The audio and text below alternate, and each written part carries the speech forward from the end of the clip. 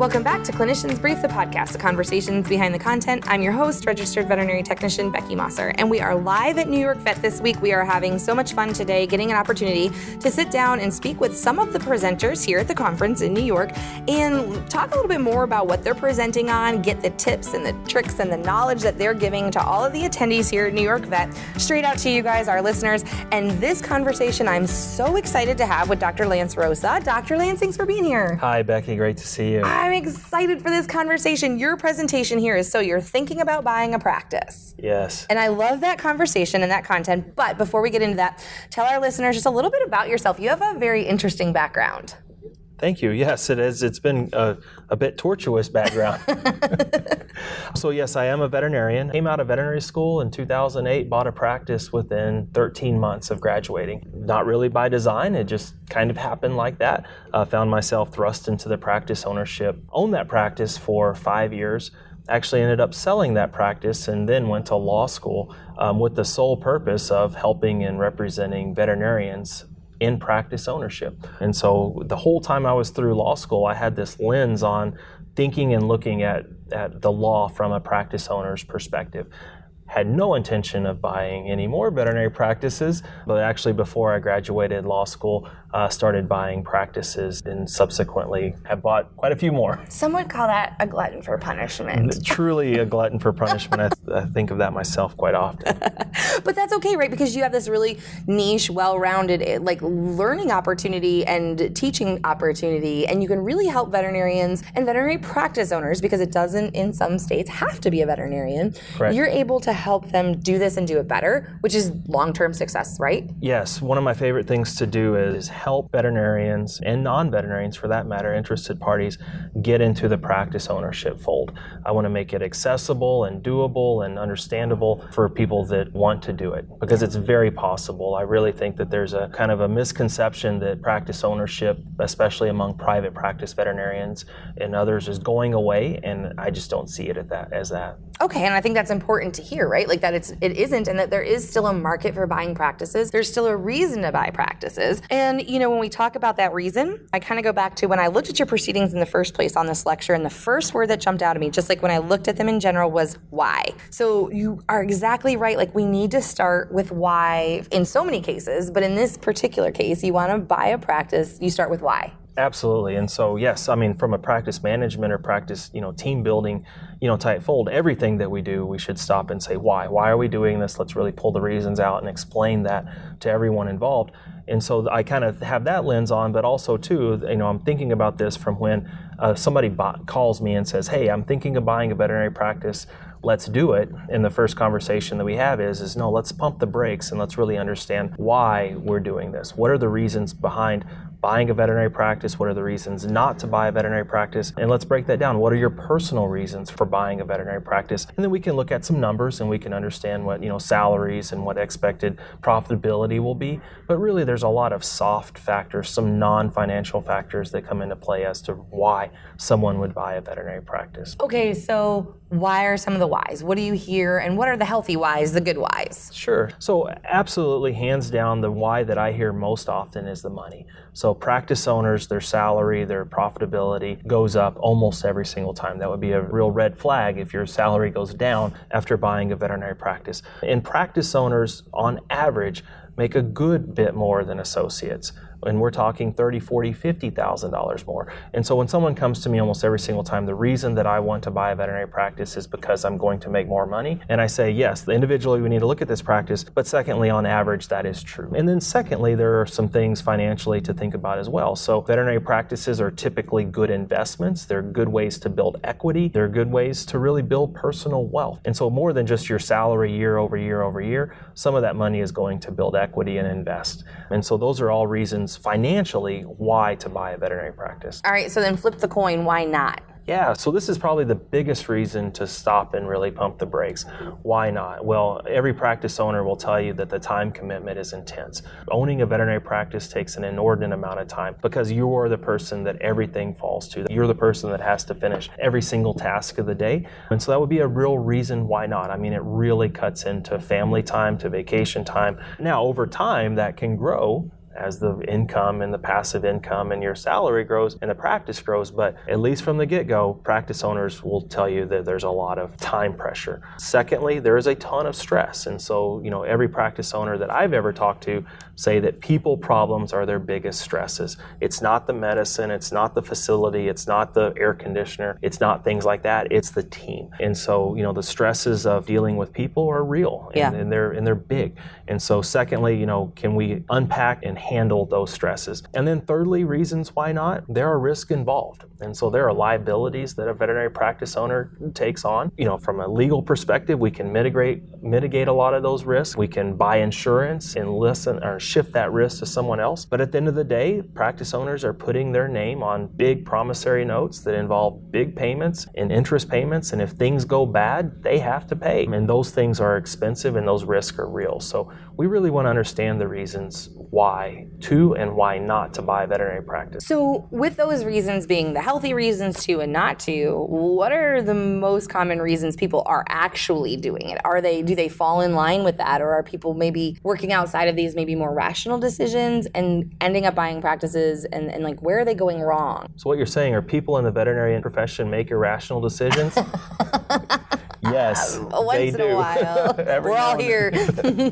And so yes, those decisions do become irrational. I think that should be the attorney's job to step back and say, and help their client make a rational decision on whether to buy or pass on that practice. Yeah. And so, I kind of I end up doing a lot of surgery when I practice veterinary medicine, and the best surgeons make the one decision to cut or not to cut. And so sometimes you have to say, now is not the time to buy a veterinary practice. Let's move on. And so we do not want this purchase to be an impulse purchase. We do not want this purchase to be an irrational purchase. We want this purchase to be a fully thought out, fully investigated purchase. And at the end of the day, that purchase, the risk have to be less than the benefits. And so the benefits have to outweigh the risk, and we have to put all those things on the table to make that fully educated decision. So if a veterinarian or a interested party, which makes me feel very lawyer speak, by the way, I'm going to use that one. If interested parties, is this the first thing they should do, is go consult with a lawyer if they want to buy a practice? What does that first step look like? Where does the lawyer get involved? Great question. And so the thing not to do is involve an attorney or lawyer at the last minute. Sure. And so the earlier in the process, generally the better. It doesn't necessarily have to be an attorney.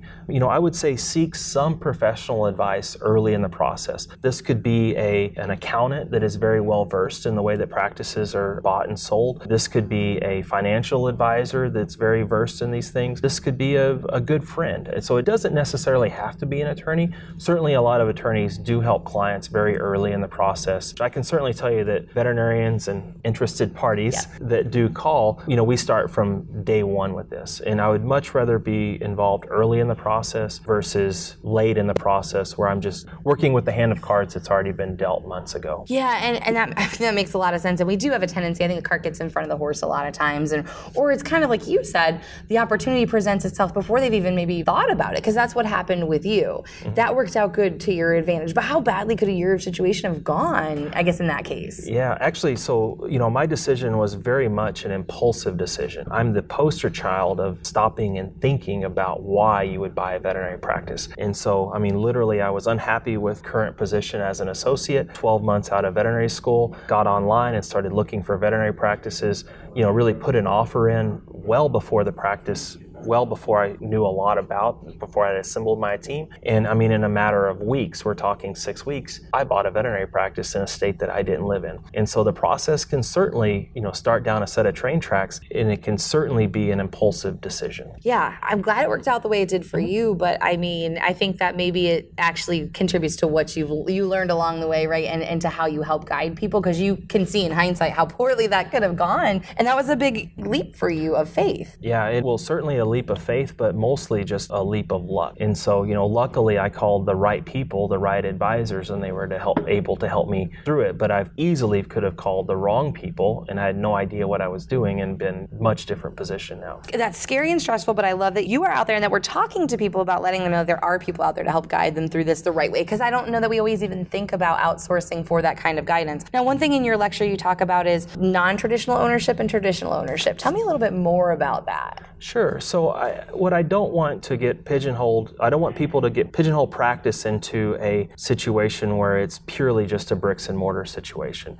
And so bricks and mortar veterinary practices are what most people think about when they think about owning a veterinary, the shining practice on a hill that people think of, and they usually think of beautiful facility, great signage and things like that. And I just want to remind people that there are a lot of other modalities for being a practice owner. Now, one thing to really, kind of stop and think about here is when we're talking about the valuation on veterinary practices, the bricks and mortar practices certainly are worth more than your others. And the others that I'm describing here are ambulatory practices, mobile practices, specialty practices if it comes to a specialty service like surgery or internal medicine or ultrasound, chiropractic, acupuncture. Don't forget, all of those folks are practice owners. Yeah. And they own their own practice, they make their own decisions, they set their own fees, they have all the autonomy that a practice owner does, and they arguably have more freedom, family-wise or whatever else. And so those types of practice are very important to our profession. I think that, as the profession continues on the track that it currently is with corporate aggregation, et cetera, individual veterinarians, that's a real way for them to enter the practice ownership fold without taking the full risk of a bricks and mortar practice. And it almost gives you the opportunity to capitalize on what you like the most and what you do the best, right? Like I think about, there's a veterinarian in my town, her name is Melissa Stahl. She's an amazing, wonderful orthopedic surgeon. And she now has this business where she goes into, she's not the only one that does this, but she goes into GP and does orthopedic surgery, right? So when my dog needed to have her leg amputated, I was able to take her to her everyday veterinary practice where she regularly goes, and a board certified, veterinary surgeon came in, did the amputation. Now it happened to be that I knew and already loved this veterinarian, and I knew that she would do a great job, but I also still had this level of comfort of my girl being at her everyday practice. And Dr. Stahl has got this great business going on where she is traveling about, like you said, she's got control, she's got autonomy, she's doing what she loves, and she doesn't have a lot of the capital. So there is an opportunity to really look at what you love to do and what would make you super happy in your perfect world, and does that translate into some kind of business and ownership? Absolutely. And the thing that, and you may not know this, but I actually paid my way through law school by doing traveling non-boarded orthopedic surgery. And so I would go in and do orthopedic surgery, and we're talking limited and simple procedures here, ACLs, MPLs, things along those lines. Now, these are not necessarily specialist type procedures. Right. We're not talking TPLOs and pelvic fractures here, but it's something a bit above the general practitioner's kind of comfort level. And keep in mind, I had a lot of private practitioners, practice owners that said, hey, we'd rather pay you to come in to stand in surgery. We'll go work the exam rooms. And the fees were in a way where clients were much willing to say yes. Now, every client knew that they weren't receiving board certified orthopedic surgery, but that's a choice that the client made, and they, and I'm comfortable with doing those procedures. And so you don't necessarily even have to be boarded to do some of these things, but I think it goes back to what you were talking about. Do something that you love. And so if it's something that you really enjoy, for instance, I have one client that I work with that does feline behavior only practice. And so she does house call practice, she loves behavior, she loves felines, and she's built an entire practice around that. My wife, for example, is an acupuncturist and chiropractor, and so she built her practice around acupuncture and chiro. In the veterinary industry. Yeah, she's a veterinarian, yep. And so, again, she's a specialist, and she's a practice owner. She makes her own rules. Yeah. Trust me, I know. At home and at work. At home and at work. But that's her way to own a veterinary practice without the risk and the capital that's involved. And just to be touchy-feely about it and increase your job satisfaction potentially, right? Sure.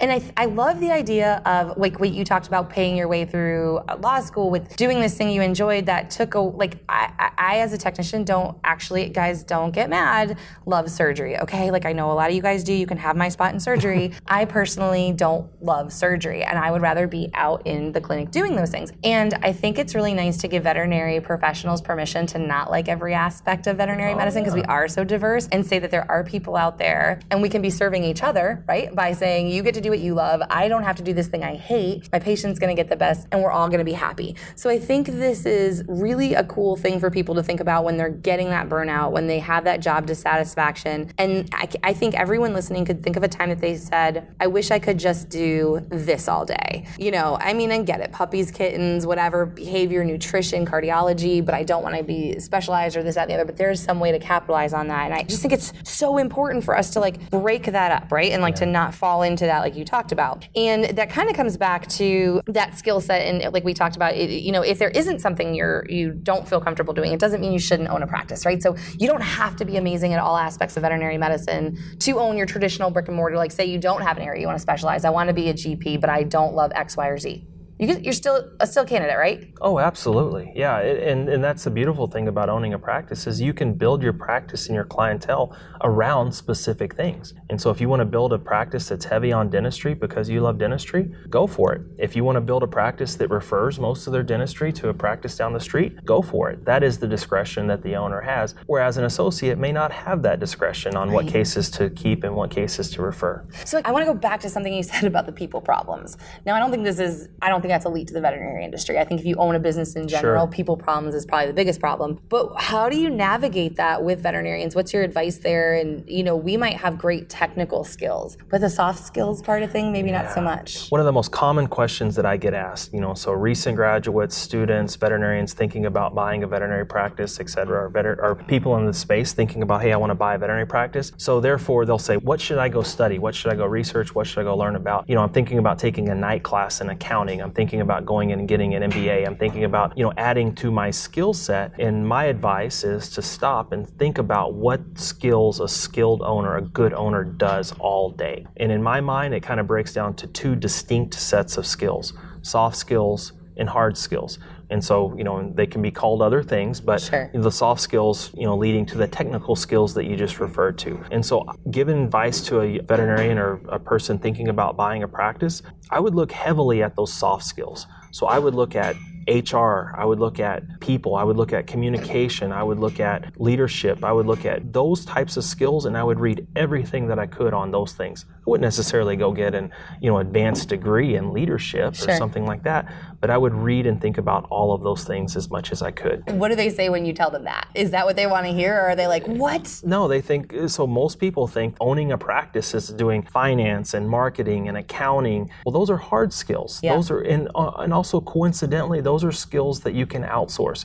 You can hire a great accountant. You can hire a great inventory manager. You can hire someone to help you with the marketing of the practice. You can't hire someone to have communications with your team. You can't hire someone to just develop strategy and leadership for your team. That's something that you really need to have in-house and something you need to follow every day. And we hear so much about crappy clinic cultures that this is probably the most necessary part, right? This is really, if you aren't going to go out and seek advice, take it from here and take this advice and find ways to be a better leader. Where do you send people to do that? What do you think is important there? As far as the culture piece? Yeah, and the soft skills. Well, I'll quote one of my favorite people in veterinary medicine, a guy named Rick DeBose. He's up at Washington State, and Rick is, in my mind, the culture guy in veterinary medicine. He's behind a lot of the leadership initiatives and things along those lines, and he helps veterinarians through culture issues, regularly. And I was just up in Washington State this weekend talking to him. But one of my favorite lines from him, he has many lines, he's one of those type guys,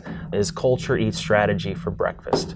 And so you can strategize, you can plan, you can create Gantt charts, you can do all these beautiful things for your practice that supposedly lead people in the right direction. But if you haven't stopped and worked on the culture from the get-go, people are going to do what they want to do. So when somebody buys a practice, obviously they're not obvious, I shouldn't say that. Most of the time they're not buying it from day one and square one. They inherit a practice, they inherit a culture, they inherit a history. Yeah. Then what? Yeah, so this is one of the things that I actually spend most of my time in my professional life doing, and that is buying veterinary practices for myself personally, and then converting the cultures of those practices. So every single time there's another practitioner that's transitioning out, there's a culture that myself and my group is taking over, and we have to find a way to lead the team into this new culture without just eliminating the whole team, right? That is not what we want to do. Right. We want to work with the people in place, but there's many times that we want to change that culture. Well, number one, and this is, I don't have my legal hat on here, I have my practice owner hat on, is we don't do a thing for 4 months. Okay. And so we sit, listen, observe, watch the team, understand what's going on, understand the why and what they're doing, and don't make any recommendations or changes. And then at the 4-month mark, then we slowly start making some changes, only for the betterment of the team. And so if that means, hey, there's a better way to do this, hey, let's introduce this technology tool, hey, your software, a little bit outdated, let's bring in a little bit faster and more efficient software and make changes that are going to improve the team team's life. And then once you have some buy-in and some trust behind the team that we're trying to improve things, then we can make some other culture changes. But then, then we start letting the team dictate the culture. We all work in veterinary medicine because we care about people, we care about their pets, we care about the work environment that we're in. Well, let's get on the same page and talk about those things, establish that those are the things that we're going to work towards, and that's how we go about changing the culture. At the end of the day, we know that it takes time, and we're talking years. And so, I won't pass judgment on a practice for 2 or 3 years before we're going to continue to work to get the culture turned around. That's pretty incredible. And I think it's important to hear and kind of resonate on that. Like years. It takes years. Like we can't expect change in a couple months. And I love that you go in and you give them a few months to know you're not here to change everything all up and do different things differently, because it's scary to be in a practice that's purchased, and it's scary to not know what's happening and not know what's coming. And I love that you give them the opportunity to listen. And I think it's a great lesson that is a great takeaway, that you should observe what's already going on and understand the why, whether there's a better way or not, or it can be improved. Letting them know that you are not only there to observe what they know, it's to understand why it's important to them or why we're going to do it a certain way. I think that's pretty essential, and I think it's an important aspect that people have got to take into consideration. So what I know from a lot of veterinarians, I know personally, they have a challenge. They want to buy a clinic or they want to be a practice owner, but they signed a non-compete. And you hear a lot about non-competes and, they don't hold up in court, or they this or they that. Can you talk to us a little bit about non-competes, and do you get that question a lot from people? Get that question a lot. In fact, that's one of the things that we actually touched on in the session just a few minutes ago, is if you're thinking about buying a practice in a town where you're currently employed, check that non-compete. Ideally, let's check that non-compete before we sign it. And so let's negotiate that thing in a way where it gives you a way out of owning a practice before you actually sign it. And so, associate veterinarians are in the driver's seat many times on hiring agreements at this point. And so that number one, that non-compete is absolutely negotiable going into the employment. Now, if you're already in a non-compete and you're thinking about buying a practice and it's within that non-compete, then things get a lot trickier. And so you've already signed it, not negotiable at that point. And then once you bring it up to the practice owner or to the group, well, now you're telegraphing that you're about to leave and buying a practice or starting a practice. And that's when practice owners get really antsy about letting an associate out of a non-compete. So in my experience, I find that jumping from job to job, associate to associate, a lot of practice owners won't push the litigation and pursuing that non-compete heavily in those instances.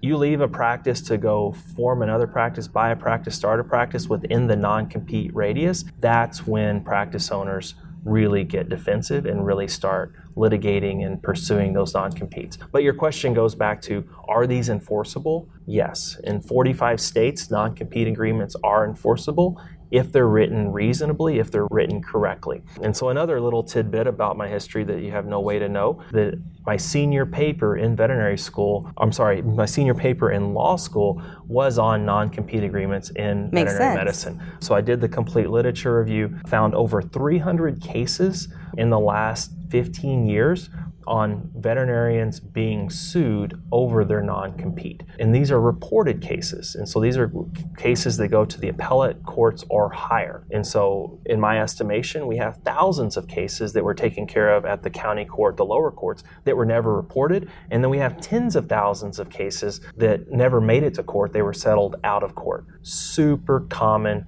and super enforceable if they're written, correctly. My office takes about 3 non-compete calls a week. And so veterinarians that are either seeking to enforce or veterinarians that are facing enforcement for their non-compete. It is not something to ignore, let's put it that way. What makes a reasonable non-compete?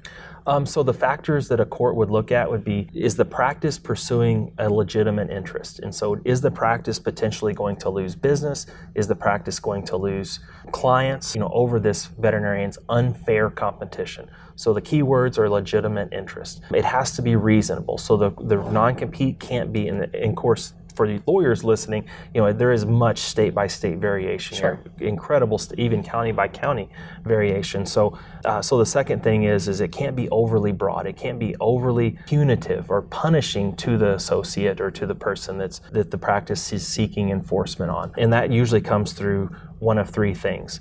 the time radius, or the time that the non-compete is effective after the employment, the radius, and so that's what most people talk about, a 5, 10, 15 mile radius. I've seen them everywhere from blocks to 250 miles that were reasonable. Just totally depends on the practice type, where it's located, competition in the area, where the clientele come from, etc. And then thirdly, the thing that we'll talk about is the scope of practice. So if you have an equine only practice, you would have no reason to limit small animal veterinary medicine. If you have a small animal practice, you would have no legitimate reason to limit equine practice. And so, is the scope overly broad in those instances? Okay, so then that makes me think of another question that you tend to hear a lot is in cases where there is no non-compete. So that's outside of the factor. Mm-hmm. You have an associate veterinarian who's working in a clinic who wants to buy another clinic, is planning to buy another clinic. And they want to give enough notice to their practitioner to make it fair, but then there's always this fear of being kicked out or booted or fired in that moment, and they can't lose their job until the clinic's built or ready or that changeover is going to happen. Do you get a lot of those types of questions? Is like, how do I bridge that gap? How do I navigate that space? Oh yeah, almost every single practice that I work with a buyer on has a component of this, of when are we going to put in notice at your previous position? Are you going to be moving across town? There's obviously some legal implications there. There's certainly some professional implications, and we don't want to burn bridges in that situation. So there's all these factors to weigh. But certainly, practice owners, they're going to be scared of the change, and there could, and not could, many times those relationships do go south after that notice is given. And you're right, many times the notice will given, hey, I'm going to give you as much heads up as I can. I'm going to give you 3 months, 2 months to replace me, etc. And the veterinarian, the associate, walks out without a job that afternoon. Yeah. And so that's something that we have to be ready for and ready to go on. But a lot of thought goes into that decision when I'm working with a buyer. And it's another important aspect for seeking out that counsel, right? And to getting that advice, because it's on a case-by-case basis. Certainly a case-by-case basis, contract-by-contract basis. And I'll back up to the restrictive covenants for a second. And restrictive covenants, non-competes, whatever you want to call them. Anybody that says that they're all enforceable or all not enforceable doesn't know what they're talking about. It really is a case, use the words case-by-case basis, state-dependent basis. And that's really why you need to have someone that is very well versed in this particular aspect of the law. In veterinary medicine, I feel like we take it all on ourselves. We have a tendency to just internalize, and we spend all this time eating away at ourselves and our own brains. And I love this conversation. I love this lecture because I think it's really important for people to talk through these aspects and to know that the timing may be right. It might not be right. It's going to be scary. And what you're doing, I think it's incredibly important, and I love it.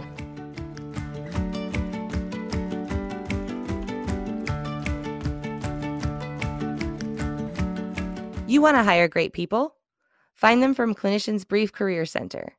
Connect with candidates who grow your business and effectively care for your patients and your clients. Post your job today at cliniciansbrief.com/career-center.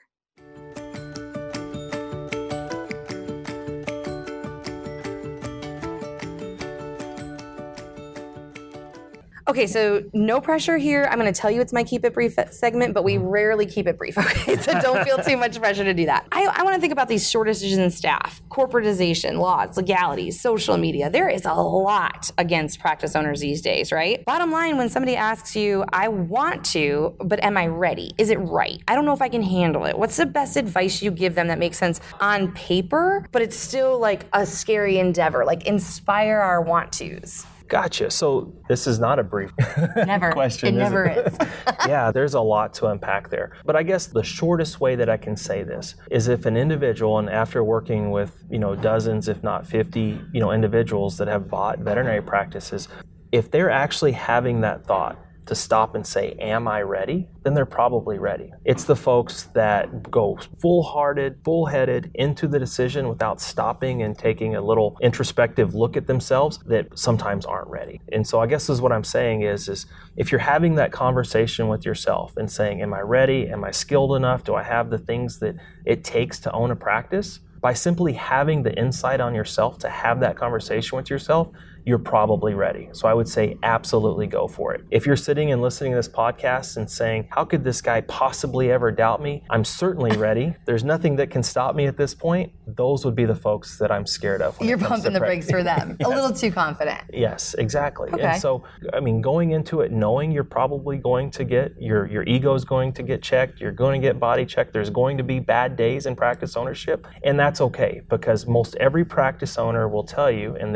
we will complain, we will go gray-haired, we will have some very hard days. But at the end of the day, every practice owner that I ever met says, that's a decision that I'm glad I made. And they're glad that they made that decision. They put the work in, they did sacrifice the family time, they did all that, but now their career is in a place where they can take time off, they're making good money, they have, a solid investment, their student loans are on the wind down. So in the end, it is a good decision all the way around. And I can speak personally for that there was many days that I questioned my decision, but now I'm glad I did. In the long run. In the long run. Outside of you and your practice, what are some other resources you send people to? Who are some other great ways to get this knowledge, and where do you send people to learn more? Yeah, so great question. And so, I kind of have a reading list that I go through. I really love The Servant by James C. Hunter. I really love Reinventing Organizations by Frederick Laloy. Anything from the, Harvard Business Review series. And so I'm reading stuff out. I'm encouraging veterinarians and those in the veterinary profession to read stuff outside of the veterinary profession. A lot of good stuff in business and business ownership out there. Within the veterinary profession, I'm a huge proponent of the American Veterinary Medical Law Association, a collection of attorneys. There's about 120 of us out there that look specifically at components of veterinary law.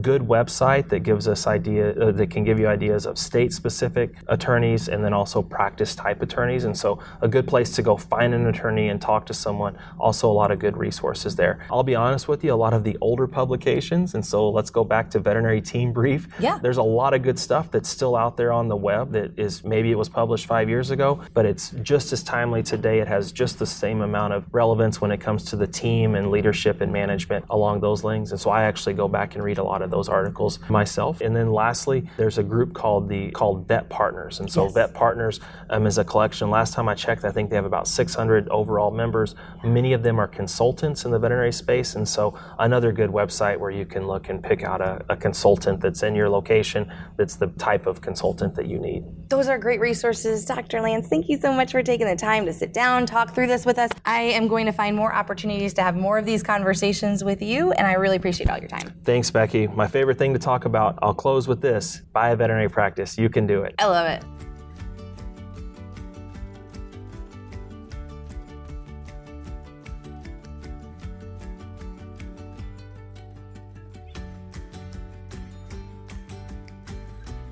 Thanks again to today's guest for joining us, and thanks to you for listening. If you enjoyed today's episode, you can find us wherever you listen to your favorite podcasts. While you're there, make sure you subscribe, rate, and review. We appreciate if you leave us all the stars. You can listen to podcasts as well on our website at cliniciansbrief.com/podcasts.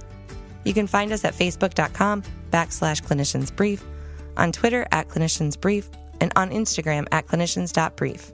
You can also drop us a line at podcast@briefmedia.com.